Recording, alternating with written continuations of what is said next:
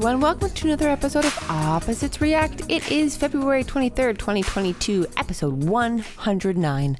My name is Sarah, and I'm here with Tyler. How are you, Tyler? Feeling a little sleepy. Might need a coffee after this. I'm pretty sure that's you every day at 8 p.m. Not every day. Almost every day at 8 p.m. Especially on a Wednesday.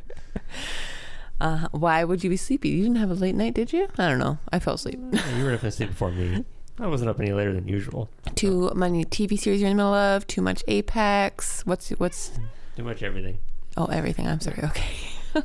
Have you finished anything this week? Anything good? I haven't finished any shows, but I do have some new movies to talk about. That's true. You do. And we watched something together, and I beat 3 games this week. What? I know. Well, let's start with Miracles you. do happen. I'm going to talk for a while, and then you're going to talk for a while. So okay. Why don't you talk about what you beat? Well, nobody's gonna really know 2 of these things, so I'll be quick.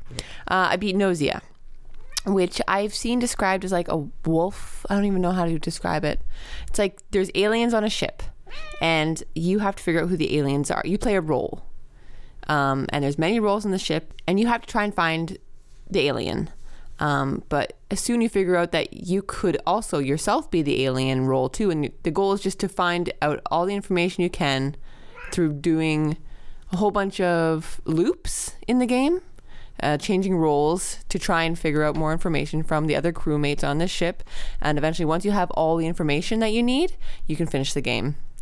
And it was very good. It's like a logic based, I guess you could say, like a visual novel logic game, but it was very good. I really enjoyed the story. I really enjoyed having to use my brain a lot.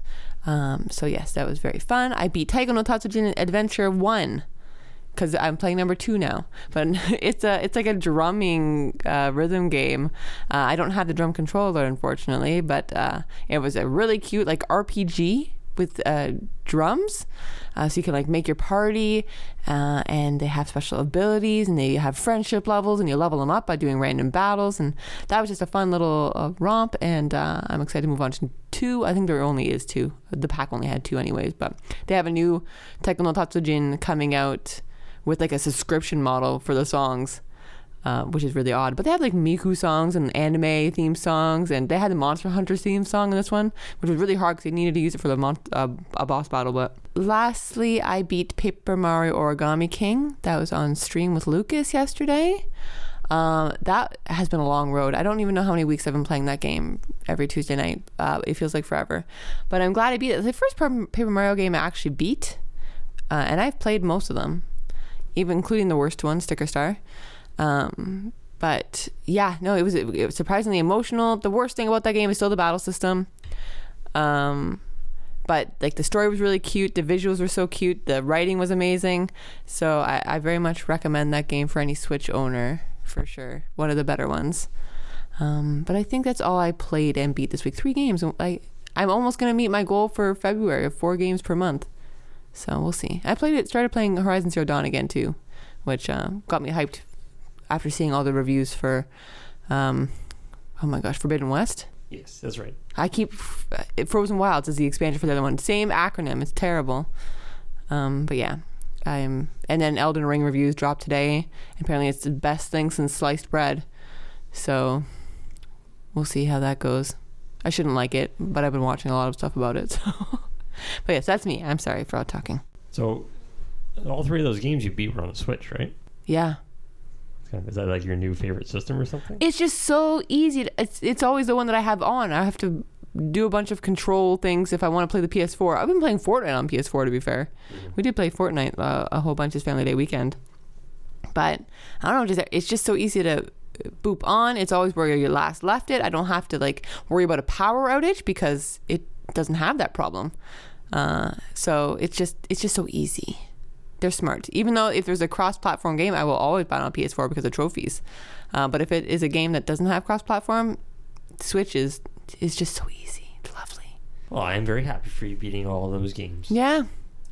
Since you had a trifecta, I'll talk about my own type of trifecta. I'm ready. Mine have to do with movies. Yes. So I watched 3 new movies over the past week. 1 on Netflix and 2 in theaters. Yes. So we'll do this the way I've done when I watch 3 movies we've done this before in the past when I watched 3 movies in a short time frame. I will rank them from worst to best. Ready. So, starting with a movie that is a bad film, I will admit, although I enjoyed it in a trashy, if you want to waste 80 minutes of your time type of a way.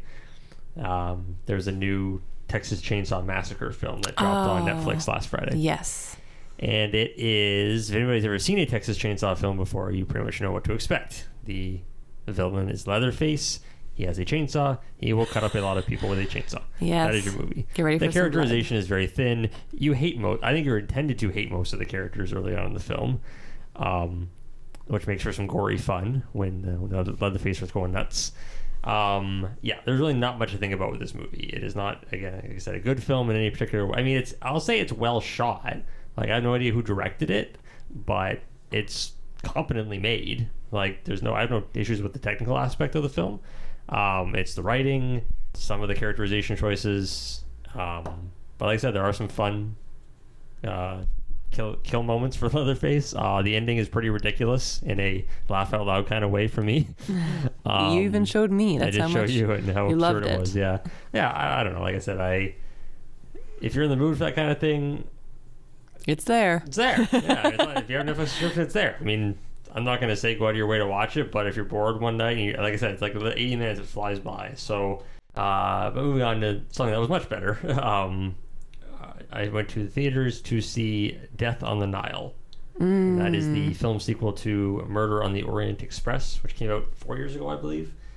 It's got the same main actor. Kenneth Branagh is playing the Inspector Hercule Poirot. That's a name. Mm-hmm. It's a mouthful. I mean, these movies are based on Agatha Christie books. Of course, yes. They're not like original screenplays or anything. But, and I recently watched Murder on the Orient Express on Disney+. Sort of a primer for this film was, like I said, the same main character. It's just the movies are only connected in terms of the lead character. They're just murder mysteries. And this one's, again, Murder on the Orient Express was also directed by Kenneth Branagh, who also directed this one. And they're really, again, well-made films. Like, it starts off a little slow. I'd heard about that in some of the reviews, so I knew going in. It's about a 2-hour movie. And the first hour is definitely pretty slow, but it's setting up, again, you have to get to know all these characters. I think there's like a dozen characters on this. Most of the movie takes place on a boat. It's like Death on the Nile, because on the Nile River. But so sure enough, there's a murder on the boat, and then a couple more murders follow, and you're trying to piece together who is it, just one killer, is it a bunch of people working together as killers? And yeah, like I said, it's really well made. I like the twists. I like the ending a lot. The last hour of the film was really strong, like really kept my attention, and good acting all around. Soundtrack was kind of forgettable for me, but like I said, I don't think that's supposed to be the main feature anyways. Yeah, it never was in the other film either. But like I said, I enjoyed my time. I went to go see it with my mom. I think she enjoyed it too. Just a good way to spend a couple hours. Good murder mystery. Again, the only problem with these kind of films is not much of a rewatch value. Yeah, because once you know the twist, it's not like maybe if you rewatch, you're just going to watch the last hour, because really, what's the point of watching the first hour again? There's not a lot of hidden character motivations there once you know what's going on. So, but it was good. I was entertained. If I had to rank them so far, I'd say Chainsaw Massacre was like a 3 out of 10. Death on the Nile like a 7 out of 10. Oh, so what's above average? This one was really the definition for me of an impulse watch, an impulse theater watch, no less. I very rarely go into theater films blind, and by that I mean I did not watch a trailer for this film, which is very rare for me. I only read one review, and it was a non-spoiler review. I did not look up anything else about the plot on this film. But I put a lot of faith in the opinion of one YouTube reviewer in particular. I find my taste tends to match up with him a lot. So when I saw that popular YouTube guy, his name's Chris Stuckman, had reviewed this film, and he specifically said that he was impressed that a film like this even got made in today's, Hollywood style system of the way most films are generated nowadays, that this film not only gets a wide release, but that he said he just hopes that people will actually go and support it when it's in theaters, so that more films like this can get made. Yeah. So based on that, and the fact that I knew a couple of the actors in the cast that he had mentioned, I was like, all right, you know what? It was a Sunday. It was like 2:00 in the afternoon. I looked at the show times. I'll go see like a 4:20 showing on a Sunday afternoon for this film. So the movie is called The Cursed. Very generic title, unfortunately. It had a more original title. It was originally, I think it premiered at Sundance last year, like film festival, and it was called 8 for Silver. The movie's about werewolves, so the title has something to do with like silver bullets, right? But like I said, the studio obviously decided to change it to The Curse because they probably figured that'd be a little more mainstream, maybe get some more casual viewers in to watch it. So, but the title doesn't hurt the film at all. Obviously, it is a period piece werewolf film. I think it takes place in the late 19th century. The movie has a couple of like small time jumps. Like the movie starts at a certain point, then it'll go back like 35 years to an earlier scene, obviously, and then towards the end of the film, it sort of like comes back towards the present, right? So there's a little bit of time jumping going around, but it's easy to follow. It's not confusing. The plot is fairly straightforward. Like I said, I'm not gonna give away any spoilers here, because I really do want people to go into this blind. Like I would say, don't even watch the trailer, because I watched the trailer after I saw the film and realized had I watched it beforehand, it would have spoiled a lot of cool shots in the film, or a lot of suspense, right? I guess you could call it a thriller / horror film, but there's not a lot of like jump scares. It's not super gory. There's some pretty. I mean, it is a werewolf film. There's a couple good kills. Like the special effects are really good for what's I would call it like a mid-budget film. I don't think the actual budget was listed on Wikipedia anywhere, but if I had to guess, I'd say it's probably somewhere between 20 to 30 mil. But really well. Like the thing that impressed me too is it's written and directed by the same guy. His name's Sean Ellis, but he's also the cinematographer. I think it's pretty rare to have a writer, director, and cinematographer all be the same person, unless it's like a super indie, or a control freak.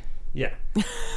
But this guy's made other films before. This isn't his first film. He had an Oscar-nominated short film some years ago. He did a film in, I think, 2016 that was well-received, like a World War II type film. And, and then this one now. So, like I said, I came out of the theater super impressed. There's only like 4 people in my theater showing on a Sunday afternoon, but, again, I don't think there's a lot of word of mouth about this movie.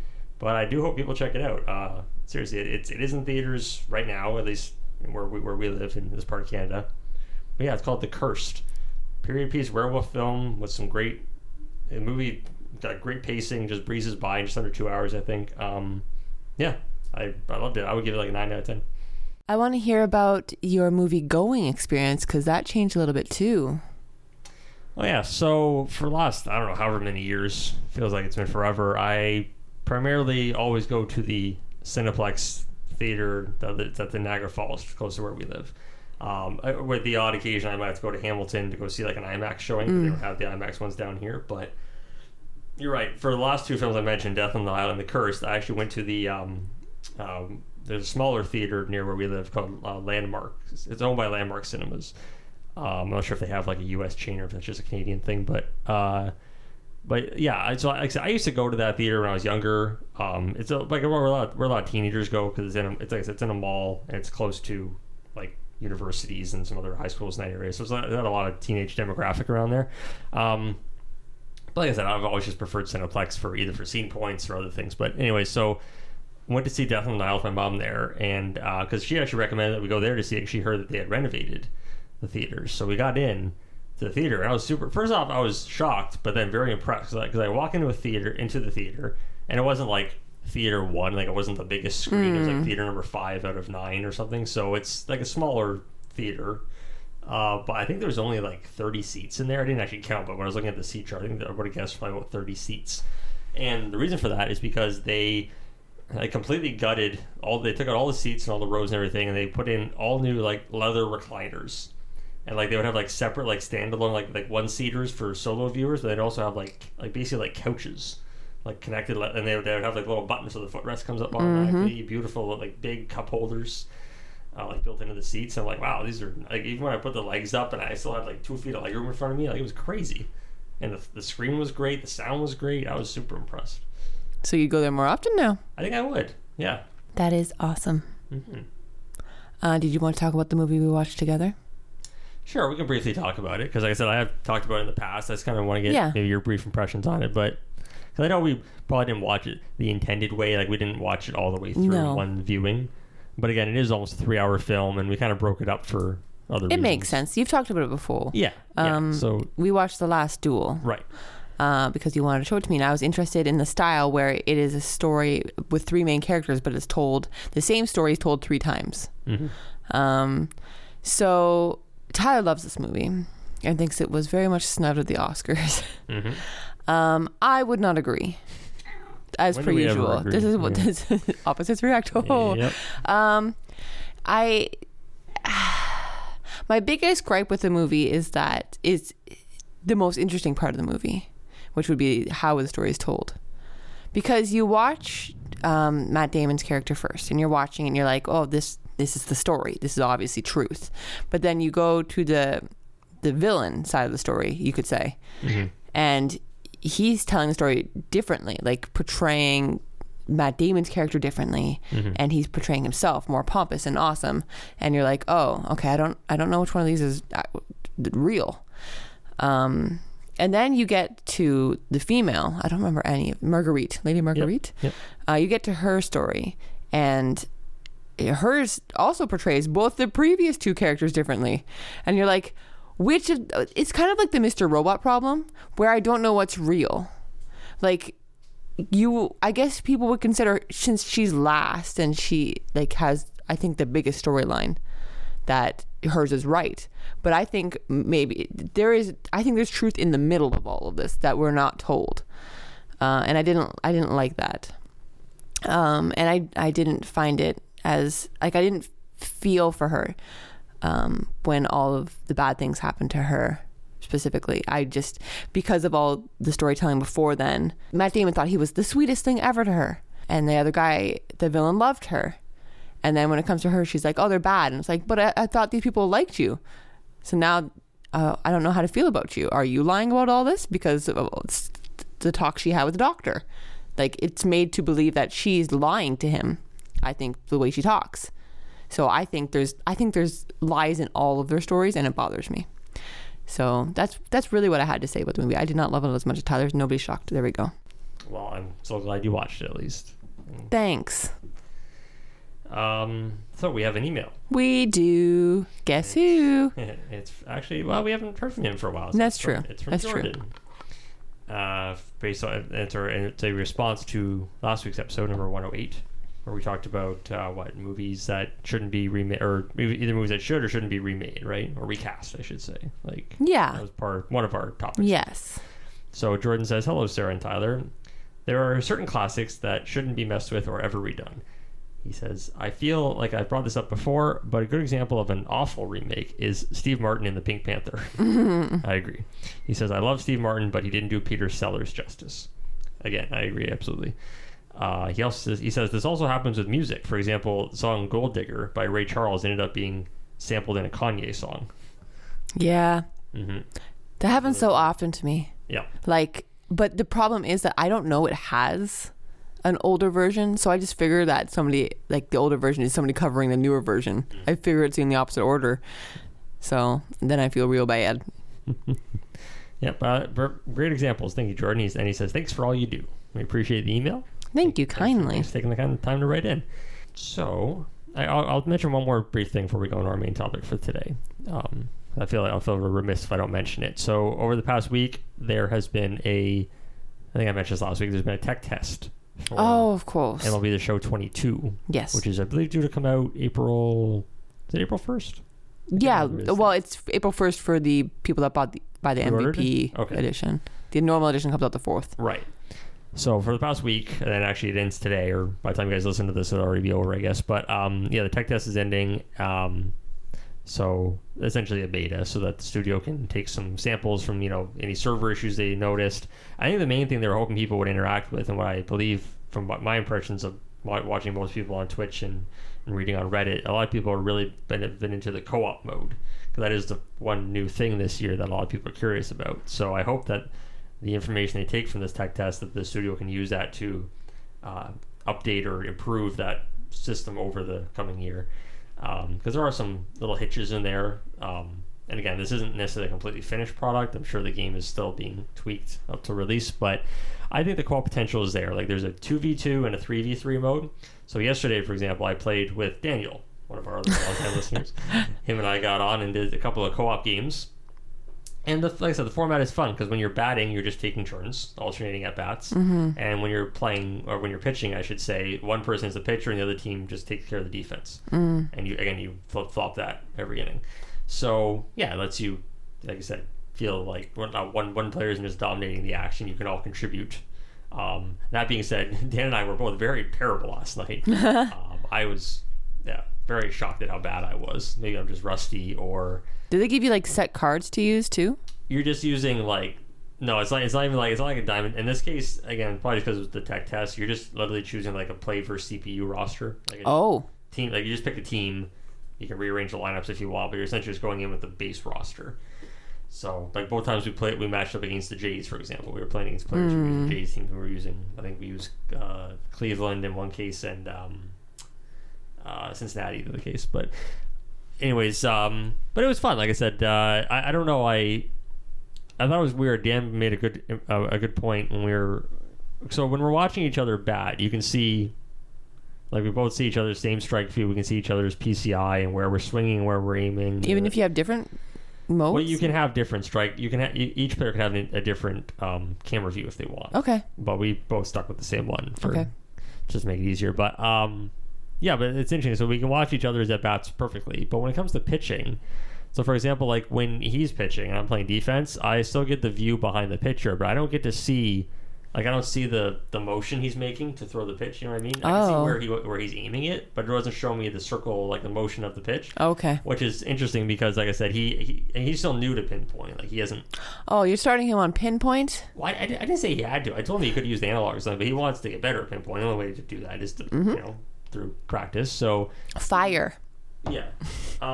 Feet to the fire. I just wish I could see what his motions were like so I could try and help him out. I'm gonna have to go over to his house and watch him play sometime to help him out. But I mean, yeah, you got the hang of it as it went on, and yeah, you weren't great at it first off. No, off the bat, anyways. Couple weeks playing OB21, I was terrible at pinpoint, so I watched some tutorials and got the hang of it. Yep. But yeah, I just thought that was interesting. I don't know if that's just, again, if that's a tech test thing or if that's the intention of the developer to not let you watch your friends pitch, which I don't understand why. It could be what is the word? A limitation. Yeah, could be. I really wish this mode was more like the NHL one, though, where like everybody had a position. Like it'd be boring if you're just playing right field and no one ever hits a ball. You're just going to stand out there all day. I don't know. No, I think it's good the way it is. I don't think they need to expand it beyond the 3v3 format. But I don't like what if you're bringing your teams together and you have specific people you're good with, but you don't end up playing as those players.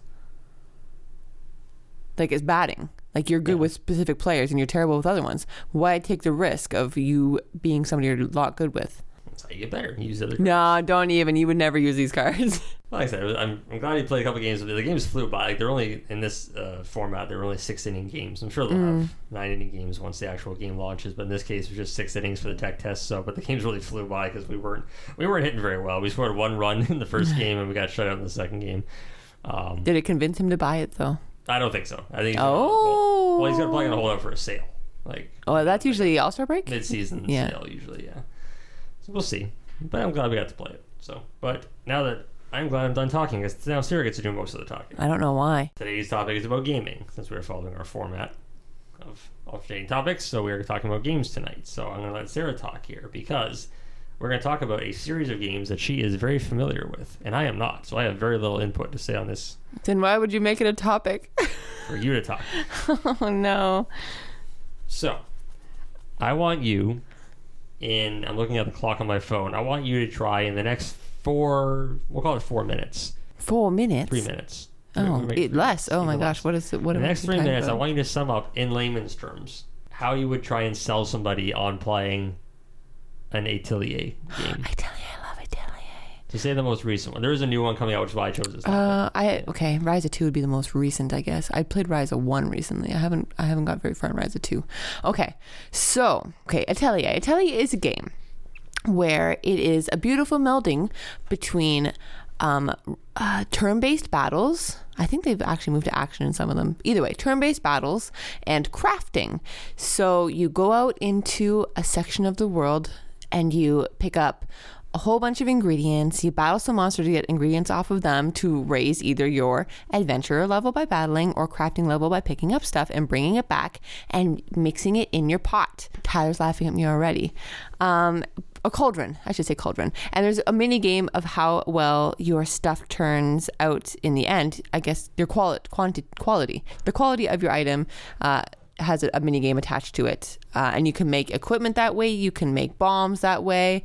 You can make armor that way. But it is such just a cute game, usually about friendship. Sometimes they have more story than that, like Totori, one of the best ones, is just about a girl finding her sisters. For Ryza is about like finding out what her island's about. Why is she here? And it's like a growing up as a teenager, feeling lost, wanting to adventure, and wondering why she's stuck.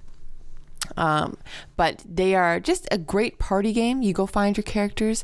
It is just so fun to go out into a dungeon, get some crafting stuff. You come back and you beat the little mini game, and you get like better armor, and you go back and you kick the crap out of the boss. Beautiful feeling. Love it. Art style is great too, and the music is a banger. All the music is just so good. You can listen to it by itself, and it's like the best background music for your life. They're great. Why don't you play them? What is the new one that's coming out in a couple of days? Sophie 2. Right. I love Sophie 1. Sophie 1's one of my favorite. Shally is my favorite. But nobody likes Shally for some reason. I'm not quite sure why.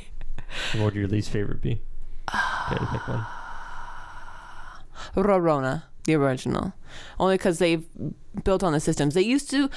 One thing I skipped over. They used to have a time limit mechanic where you had to be able to craft 12 very specific items within a 3-year time span in game terms, and you had like 3 months to do each of these items each.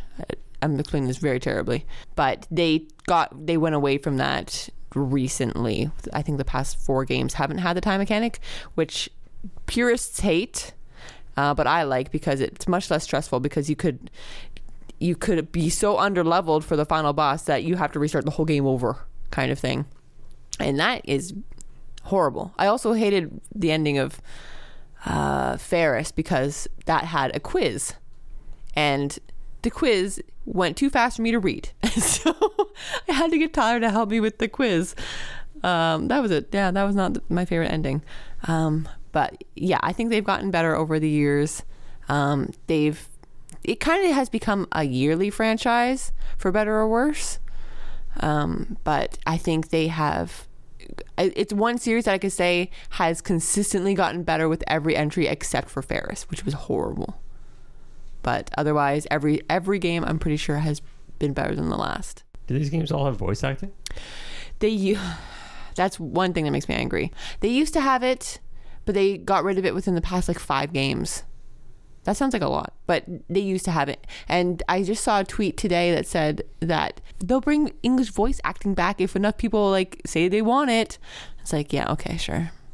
But so it's a lot of reading, but it's worth it. They're not super story intensive. It's much more about gathering and making better equipment. Are they usually full price games on release, or is it for some reason digital? Yes, physical usually $10 less. I don't know why. And they are now on Switch usually, which makes people happy. But yeah, I love any game with crafting. I am there, which is a problem. When I looked up basically went to like a Wikipedia entry of all the games in the series earlier today, I noticed that it did sort of, the series kind of started on the PS2 generation, I believe.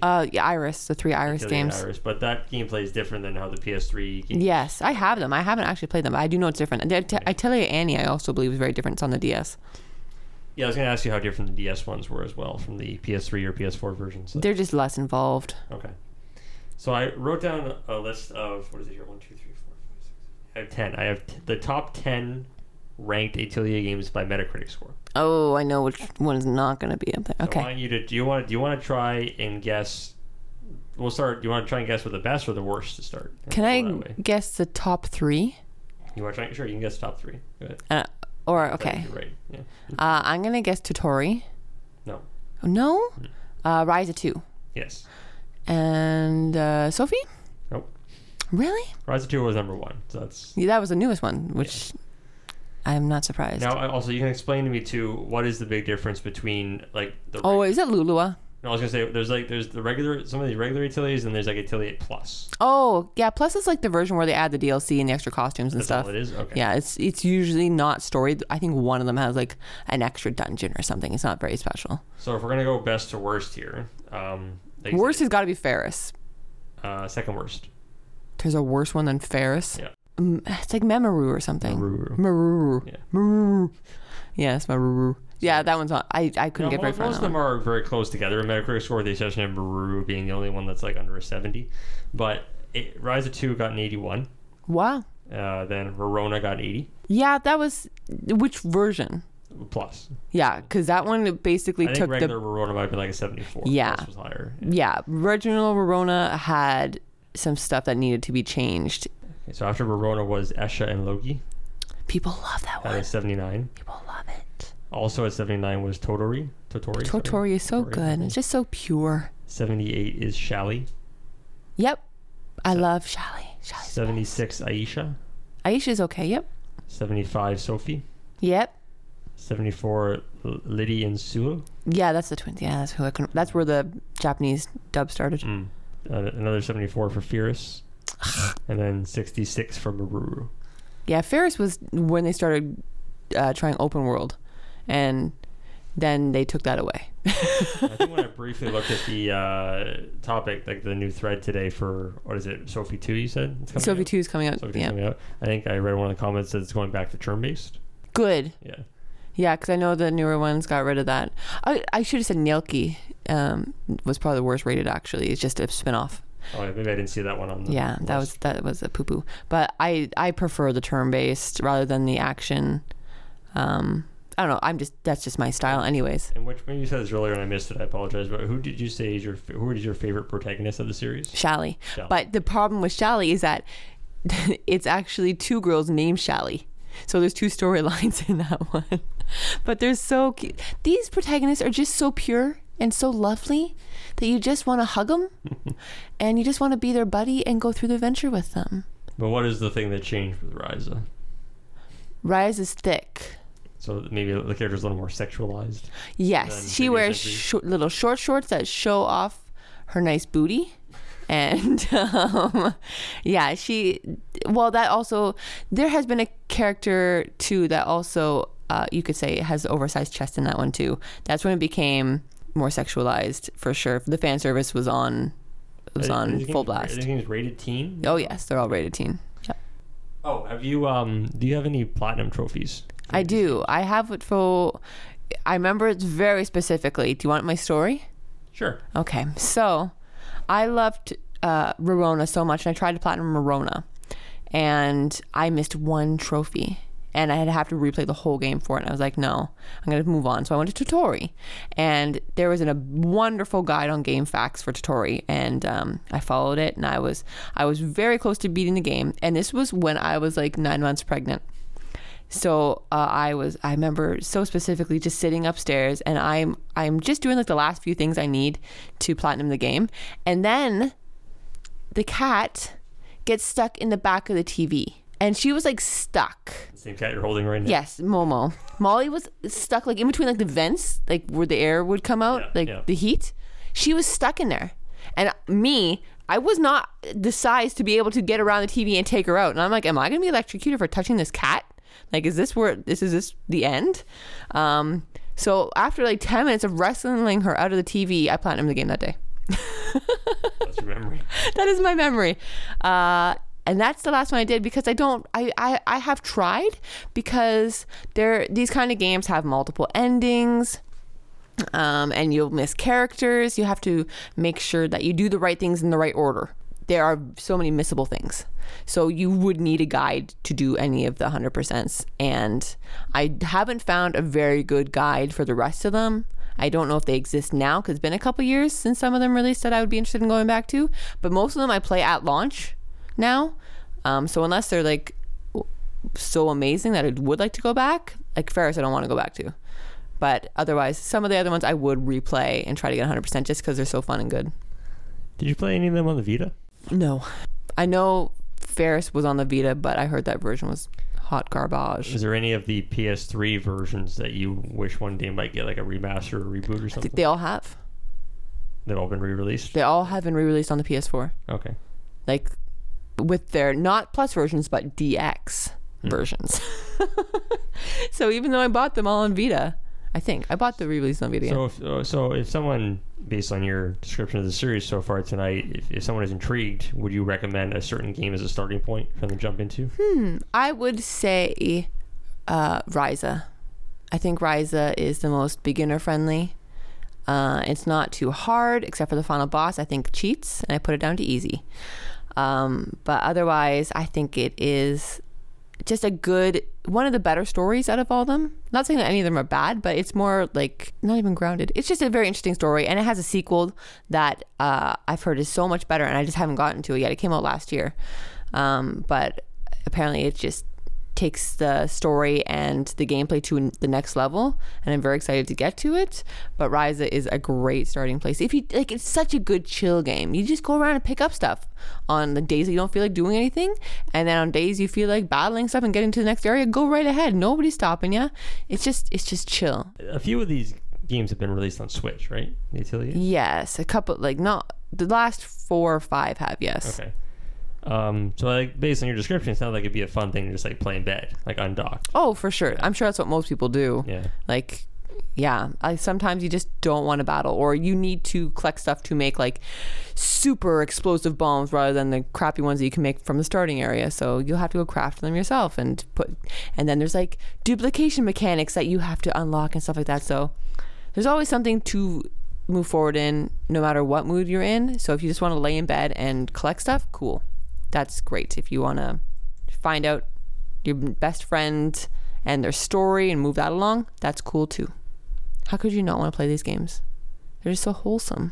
I mean, you make it sound appealing, but you know me. I mean, am I really going to see one of these through to the end? Probably not. So no, because you don't like cute things. Aw. And you don't finish stuff like Guardians of the Galaxy anyways. Yeah. Well, thank you for sharing your thoughts on. I know you love the series very much. Yes, I'm excited for Sophie too. I haven't pre-ordered it yet. Comes out in like 2 days, isn't it? Is it this week? I thought it was next week. That was the 25th. Pretty sure the OT I read earlier said it was the 25th. Because these games are really cool where they all come in trilogies. So Sophie was the first of her trilogy, so she ended up in the other 2 games after it. And they're very good at bringing back characters. So I'm very excited to see where Sophie and Plocta's story goes. And now I'm very sad. Shoot, is it really 2 days? You sure? I'm pretty sure this is like a worldwide release too. I don't even think it's been out in Japan yet. Because Monarch came out this week. I didn't buy that. Elden Ring comes out this Friday. So that'd be a really bad day for Sophie to come out. Horizon came out last week. Didn't get that. Oh, you can't be serious. That's terrible. February 25th. That's terrible. Comes out on Switch, PC, and PS4. That's horrible. Well, whatever. I can dream. All right, well, let's wrap this up here. For the, I guess, well, you did most of the talk tonight. What do you want the email topic to be about? Do you have a game where you just use to chill? Like, these are Atelier is my chill game. Like, I just love any game that has where I can go out and just gather things and know that it is still making progress gathering things for the future, even if I'm not in a fighting mood that day. Do you have a kind of game where you just chill? It could be a mobile game, or it could be a PS4 or Switch game or whatever. But do you have those games that you just chill with? I would really like to know at whenoppositesreact@gmail.com. Tyler doesn't have a chill game. Every game he plays is angry. Maybe Animal Crossing.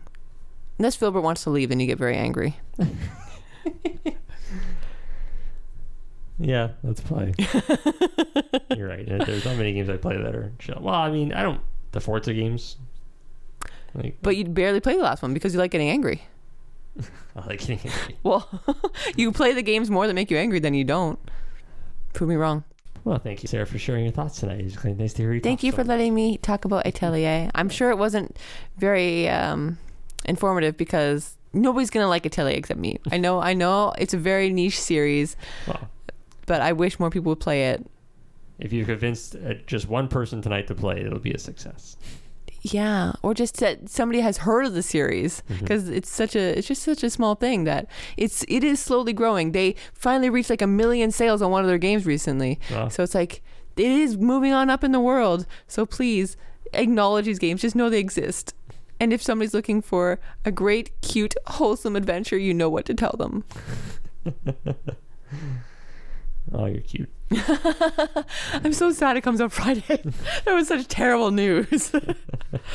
Oh. Well, I hope everybody who listened enjoyed the show tonight. Thank you all for listening, and please send us an email. We'd love to hear your thoughts. And we always thank you for your support. And we'll be back same time next week. Boys. Bye.